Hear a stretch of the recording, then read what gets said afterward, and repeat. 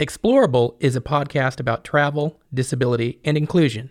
I'm Josh Loebner, Director of Strategy at Design Sensory. I'm co-host Toby Willis, Senior Product Manager for Inclusive Technology and President of the Ability Inclusion Movement at Expedia Group. We're both blind. And we love everything travel. This is Explorable.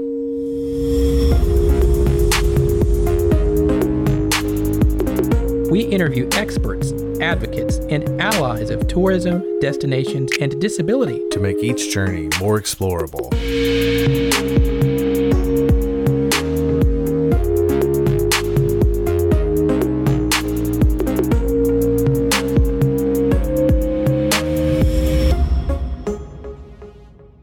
Hey guys, welcome to Explorable, the premier podcast when it comes to disability, travel, accessible tourism, and everything else connecting with the outdoors, hotels, airlines, and so much more to ensure that people with disabilities can go where they want to.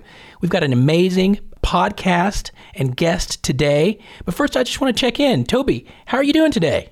Hey Josh, I'm doing all right. Thanks for asking. Great. And Craig, how are you doing? You know, I got to be honest with you, Josh, every day is a great day. It's all just how you look at it. So I'm doing great. Thanks. That's awesome. That is great. So today's guest, everybody, is Craig Kennedy. He's program coordinator and lead trainer of the Open Doors organization. And Craig has more than 20 years of experience working with people with disabilities, disability travel and tourism, and most importantly and significantly for everybody listening, disability rights advocacy and legislation. That's super significant. Craig, welcome to the show. We are super thrilled you're here. We'd love to hear a little bit more about your background before we dive into the questions. Sounds good, man. Yeah, no, I'm excited to be here. Thank you guys for having me for sure. I love doing this kind of stuff. For those of you guys that don't know me, which is most of you, I am a wheelchair user. You can't see that from the pictures here, but I broke my back skiing. I live out in Steamboat Springs, Colorado, which is just a beautiful place. I'm in Northwest Colorado. It's a worldwide destination for skiing. So it's an amazing place. And I get to tell people, like, you know, I go out for work or I travel and I get to come home to vacation, which is a pretty cool thing. But I broke my back skiing 25 years ago. That's why I'm in a chair. I remember being in the hospital, and the impetus that got me to move back to Steamboat afterwards was my mom came into my room after being there for a few weeks and said, "Craig, I got this great idea. I think you should move home and I'll take care of you." And that was the moment that I decided I'm moving back to Steamboat. And the people here took care of me. They had fundraisers for me. It's just an amazing place to be.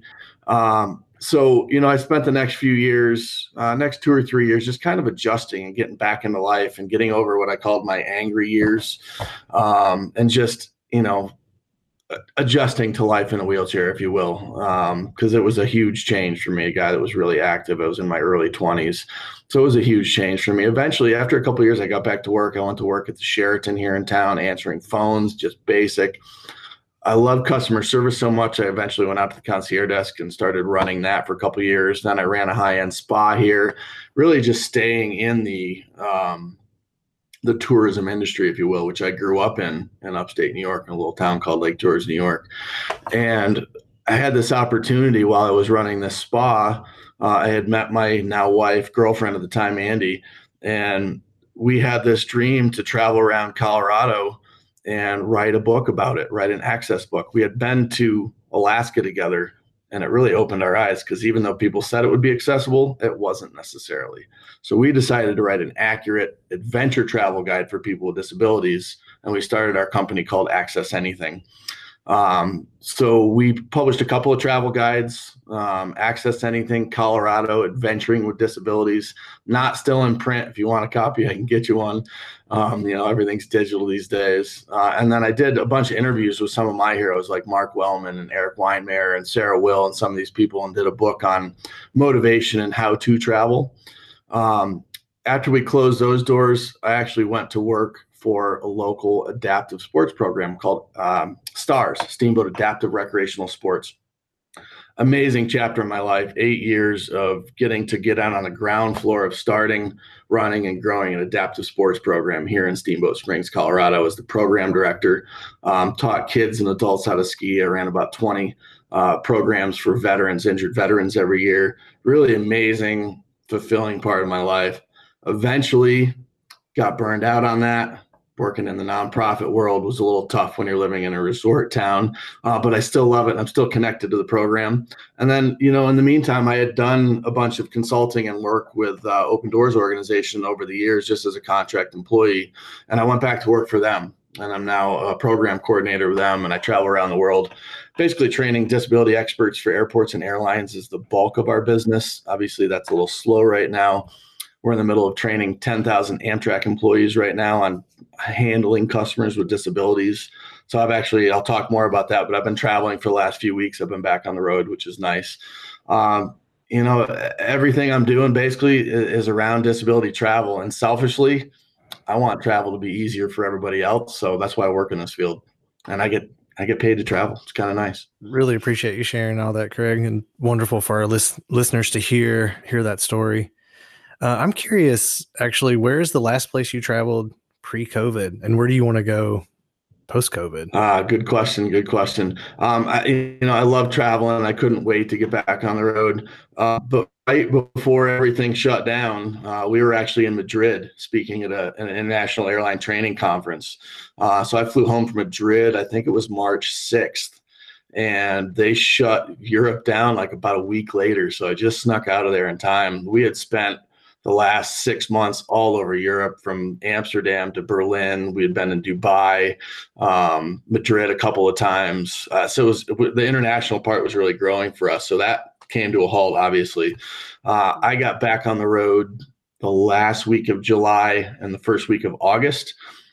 We go back to upstate New York to Lake George to see my family every year. So we all quarantined and got our tests and came together in Lake George and quarantined at a private beach at our lake house for a couple of weeks, which was really nice. It was a tough quarantine, I'll be honest with you. Yeah, for sure. So, that was my first trip back on the road. And I've been traveling almost every week since. Actually, I've been to New Haven, Connecticut a couple of times. I'm going there again on Sunday. I've been to Boston. I've been to Portland, Oregon, where it was very, very smoky. Was there for a week. Headed to Philly in a couple of weeks. I've been to Albany, New York a couple of times. This is all Amtrak stuff. So, and we've got more trips coming up here. So I think we'll be traveling probably right through probably a week before Thanksgiving is when, people kind of stop doing things for a month and a half or so with the holidays. So Craig, Amtrak has been in the news.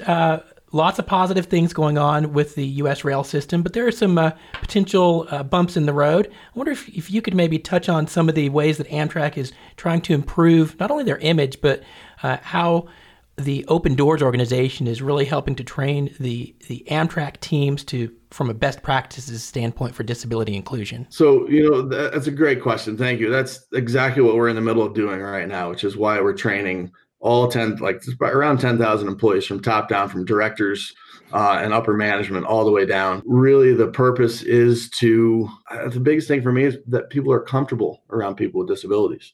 Now, I read a study in the UK from a few years ago, and the people that they surveyed, like 60% of them were uncomfortable interacting with a person with a disability, which is kind of shocking to me. So I think a big part of what we're doing is making sure that when a guy like me rolls into a room full of 100 people in a wheelchair, that they actually see me and they're, oh gosh, he's in a wheelchair too, but that doesn't really matter. But they saw the person first. That's not usually how it is, but we want people to be more comfortable. So we're giving them the tools, etiquette training, sensitivity training. How do you talk? And it's no secret. I always ask my classes, do you guys know the big secret? How do you treat a person with disability? And they always get it right. You treat people with disabilities like everybody else. That's not rocket science. Treat people like people, see people as people. And that'll go a long way. But really, that's what we're trying to do, is just make sure people are comfortable and have the confidence to deal with situations when they come up. So that's really what we're doing. Greg, I'd like to talk a little bit about your work and the Open Doors organization. Can you share with our listeners what the mission is of the Open Doors organization? Yeah, very simply, to make goods and services more accessible for people with disabilities in travel and tourism. That's what we do. We work with any kind of disability transportation, tourism, hospitality, Like I said, the bulk of what we do is in airports and airlines, training disability experts under the ADA. And if you guys are familiar with the Air Carrier Access Act, is the law that covers you when you're actually on the airplane and in the sky.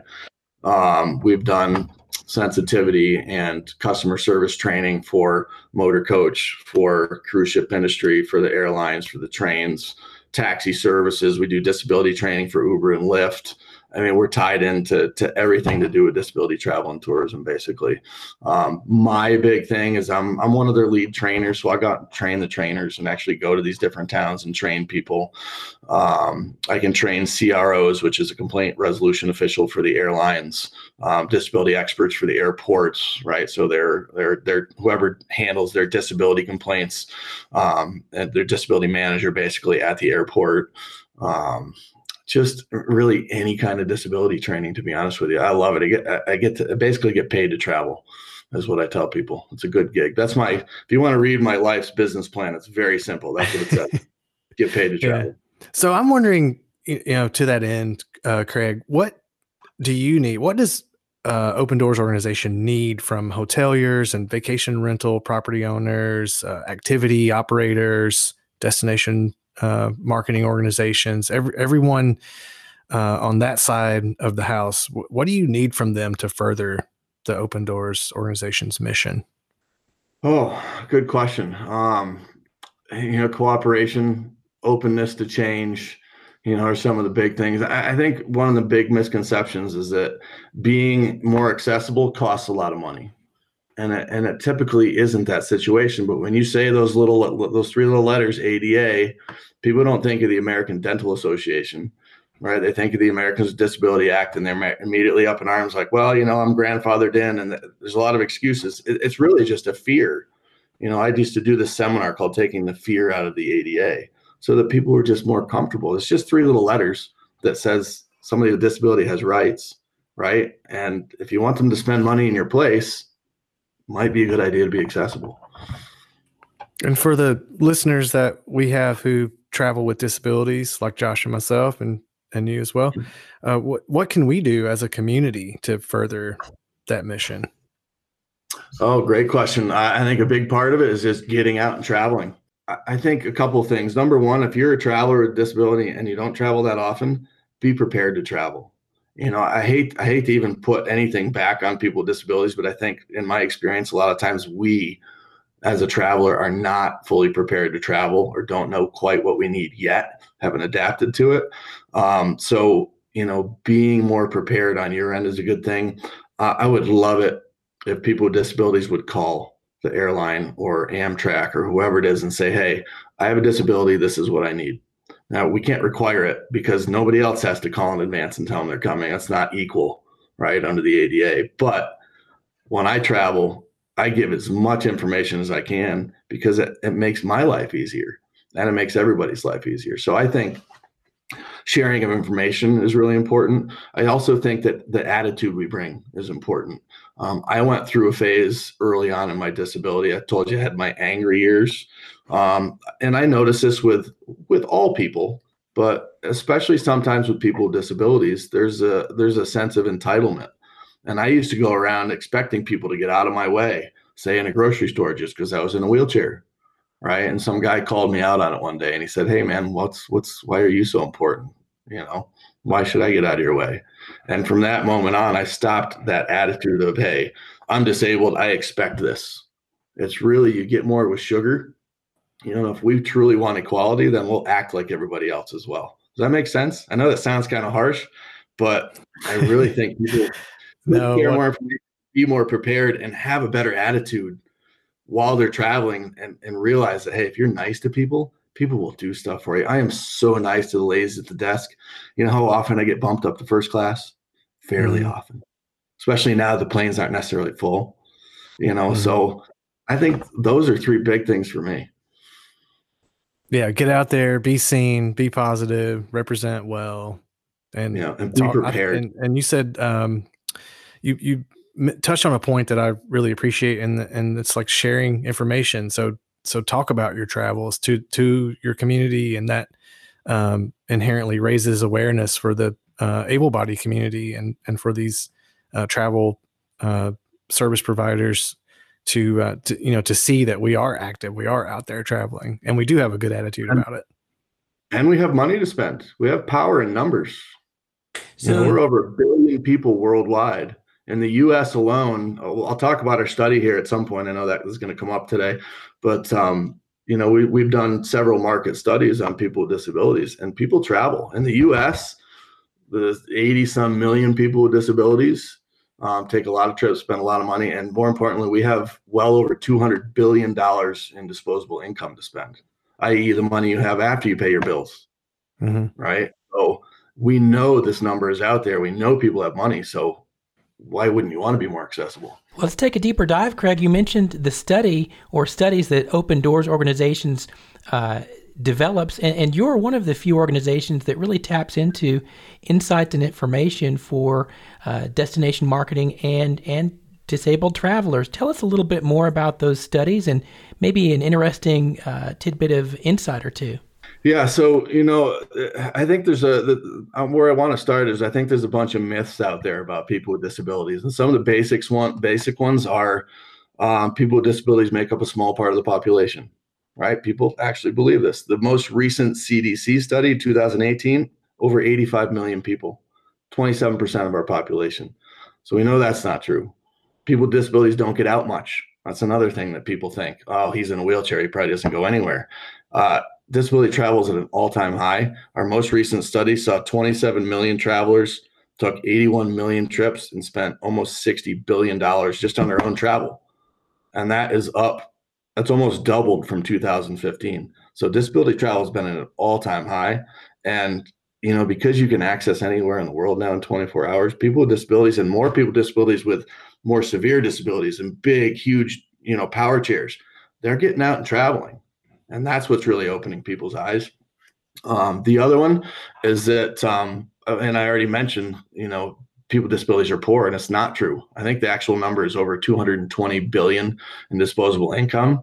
So again, we have buying power in sheer numbers, right? And we're going to get out there and travel. So those are some of the myths. Some of the other things. I think what happened with us is that we realized a long time ago, and when I started my initial consulting business called CK Consulting, I was going around to my friends here locally and saying, hey guys, I just started this consulting business. I want to help you be more accessible. It's the right thing to do. It's the law. And they're like, I don't give a crap. Show me how I can make money and I'll listen to you. These are friends of mine. So they're being brutally honest with me. They're like, whatever, Craig, show me how I can make money.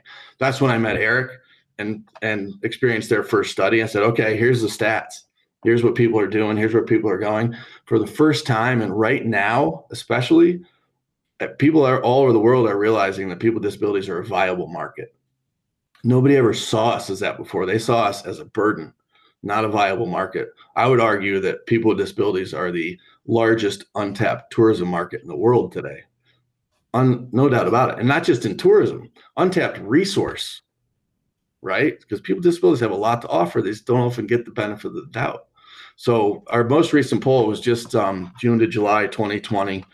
It was done through Harris Poll, and it really, it looked at the frequency, patterns, expenditures of what people with disabilities, adults with disabilities in the U.S. are doing. I'll just read a couple of the other stats in here I saw that stood out to me. 70% of adults with disabilities traveled a long distance, right? So that's just not in the U.S. maybe, that's even international travel.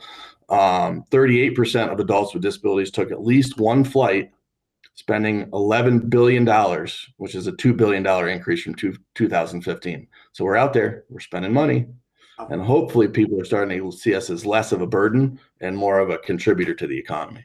Those are significant data points. Is there anywhere individuals can access that information, or is it proprietary? It is proprietary. I know they sell the study. I'm sure that I can share some of that stuff with you. I'll check with the office and see what they're willing. It literally just came out. Press release just came out in the last couple of weeks here. So, and for our international listeners and those of us who are privileged to work for global enterprises, are these numbers U.S. based, and do you have global figures? I do not. So this is U.S. based only. There are some global figures out there if you look for them. I know the UK has done some studies like this. In fact, I thought I wrote down one of the Yeah. So one of the stats I did pull that I've had in my just kind of my head for a while, the European Network for Accessible Tourism is something you can check out. One of the things that they say that they estimate there's roughly $83 billion in euros out there up for grabs from travelers with disabilities. Wow. So that's a what if. This is the potential for this market. Yeah. And if you think about even our stats, the average person with a disability travels once a year to all those billions of dollars. What if everybody just traveled one more time? And boom, you've got how many more billions of dollars in the market? That's the stuff that shocks me, that's staggering to me, how much potential there is and how easy it would be to actually get there. One quick question I have, Craig, is the Open Doors organization, of course, connects with everyone from Amtrak to major hoteliers to attractions and all of this training. Can you share the level of businesses that you collaborate with? For example, if it's an independent hotel or an independent attraction, are those levels of businesses that you work with? And how would those or potentially larger major national organizations that haven't connected with Open Doors, what are those steps to connect with you? For example, I'm based in Knoxville, Tennessee, and there's an independent hotel that's here in Knoxville, not a major multinational chain. Does Open Doors train those smaller businesses, or are there different levels that you typically work with? Yeah, so we definitely usually work on a much larger scale. For instance, I just led my first project for these guys. We did a 1.5-year project with I Love New York, which is the state tourism authority tourism authority for New York State, Empire State Development. And we surveyed 300 sites across the state, collated all the data, and presented it to them. I just turned in my final spreadsheet a couple of days ago. So that is more, and that's small scale for us, to be honest. Mm-hmm. If we were looking at local small businesses, what I would say, one of the questions you had sent me talked about, people are just starting to think about access. Where do you get started? What are the considerations on that level? You go to your local disability organizations, right? The first thing you should do is talk to an expert, because we all know that it's way more expensive to fix it afterwards than it is to do it right the first time, right? So talk to your local nonprofits. Here, I sit on the board of directors for the Center for Independence, which is part of the independent living centers across the country. We deal with 5 counties. If people need free accessibility advice, we give it to them. And that's true in almost every big and small town in America. There is some kind of disability organization that knows about access that will help you for free. And that's the place to start. You don't have to go out and hire necessarily an independent person like me that charges $110 an hour for consulting. You don't have to do that. You can get free advice on that level. Yeah, that definitely helps frame your organization and its connectivity. And I really do appreciate the message that you just shared for those smaller businesses within the destination marketing or DMOs that are interested in somehow taking that first path of progress towards disability inclusivity. Right. And I don't know about you guys, but in my book, I consider things accessible. And then I also have this category of doable, which I'm pretty much doing, because I don't want to get left out. I get FOMO. You guys know what FOMO is, fear of missing out. So, I think there's a difference between accessible and doable. And I think for most people, if they're getting started with accessibility, think about the basics that don't cost much. Is your parking accessible? Is your entrance accessible? Is your bathroom accessible? And are your basic goods and services, can you get around the store? That's just start simple.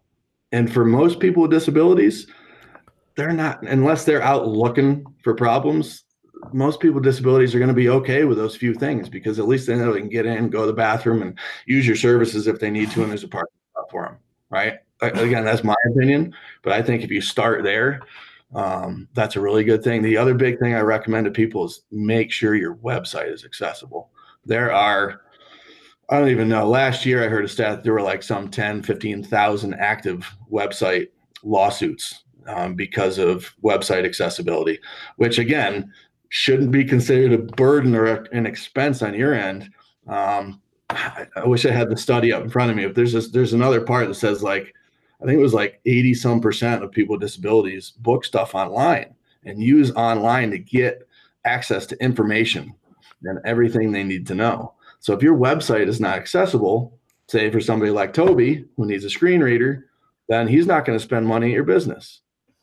Right. So, and there are, if you have a pretty basic website, which most small businesses do, there are free accessibility tools out there that you can run.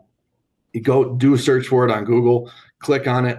It'll test your site for free and tell you whether it's accessible or not. Easy, hard, no cost. Digital's probably a more recent conversation that we're having in the disabled travel community, given that, as you pointed out, so many of us book online. How has the accessibility conversation changed for you, Craig, over the years? How has the conversation evolved around accessibility in travel? And what do you think post-COVID conversations will be like in the accessibility community? Yeah, it's funny. It's strange for me to think. I've been talking for the last few months about how the ADA is turning 30 years old, and I realized that I've been in a chair for 25 years. So I only broke my back just a few years after we even had rights, so it's funny for me to even think about that. But of course, 30 years later, we're still fighting for, proper access. But the conversation has definitely changed. Back in the day, in the 80s and 90s, the airline industries were wealthy. They were making a ton of money. They weren't really worried about getting fined for violations for disability or whatever it was, because they had so much money, it didn't matter. And then 9/11 hit, and now COVID hit. And now they really have to look at their bottom line all the time, right? So I can tell you from personal knowledge that the average hub for an airline in the U.S., not the whole airline, but the average hub, spends between $1 million and $1.5 million a year on fines and on violations through the DOT and other things. Wow, it's a big number, right? That's ADA violations. Not ADA, Air Carrier Access Act. I'm sorry. Thank you for correcting me. Accessibility so violation. Airport. So that's the average airline hub spends about $1.5 million a year. So the big thing that's changed is that they are worried about pinching pennies now. So they are worried about all those fines, and how do we knock those fines down, right? So disability, you guys are probably aware, disability is on the world stage these days. Between the Convention on the Rights for People with Disabilities, CRPD, that people know about, that was in 2006 that got passed. Since then, 180 countries have ratified it, 162 have signed it. So at least they're aware, and the world now knows that they want to be more accessible. Good for Open Doors. They're turning to the U.S., who has great disability legislation, and saying, hey, we've got this law now. Can you help us figure out what we actually need to do, right? Which is why international travel was growing so much. And then, IATA last year at their 75th General Assembly and had this big resolution on people with disabilities. They actually said, I want to read this to you. Airlines were ahead of their time when 50 years ago we set out standards to ensure passengers with disabilities had access to air travel. But now we need to go further. The numbers of persons with disabilities traveling by air are set to increase significantly as populations expand and grow older. We applaud the UN Convention on the Rights of People with Disabilities. With today's resolution, the industry is committed to ensure that passengers living with disabilities can travel safely and with dignity. This is International Air Transportation Association, IATA, worldwide, a lot of power, and they just announced this to the world. This is really good for us, because access and disability are on the world stage now, so people are paying attention. Craig, you have given us so many data points and insights in this interview. This has just been phenomenal. And I'm just going to ask this: where can people either connect with you personally in your social media, or if you prefer, how can they connect with Open Doors? Absolutely. So, if you want to get a hold of me directly, I'm on Facebook for sure. I think I'm Craig Pease and Patrick Kennedy on there. That's my main thing. I don't do Instagram. I'm not really on Twitter, although Open Doors is on Twitter. Eric is very proud of our Twitter account. My email is just Craig, Craig, at opendoorsnfp, like not-for-profit.org. And then that's the website as well, opendoorsnfp.org. travelabilitysummit.org. And I also have a personal website as well. I still do a lot of local and in-state accessibility projects mostly. And that's ckconsultingonline.com. Very eye-opening with a few of those data points that I think the listeners are going to really be interested in. So this has just been an amazing journey that you've been able to share with us today. So thank you so much. But I love meeting people. So if you're out there and you have a disability and you want to connect, I will accept your friend request. I promise. Thanks so much, everybody. This has been great. Craig, Toby, take care. This has been an Explorable podcast, and we'll catch you next time. Explorable is a Design Century original production in collaboration with the Travelability Summit and produced by Brad Carpenter. Find out more about our productions, podcast, and insights at designcentury.com/originals and travelabilitysummit.com. You can connect with Josh Loebner or myself, Toby Willis, on LinkedIn.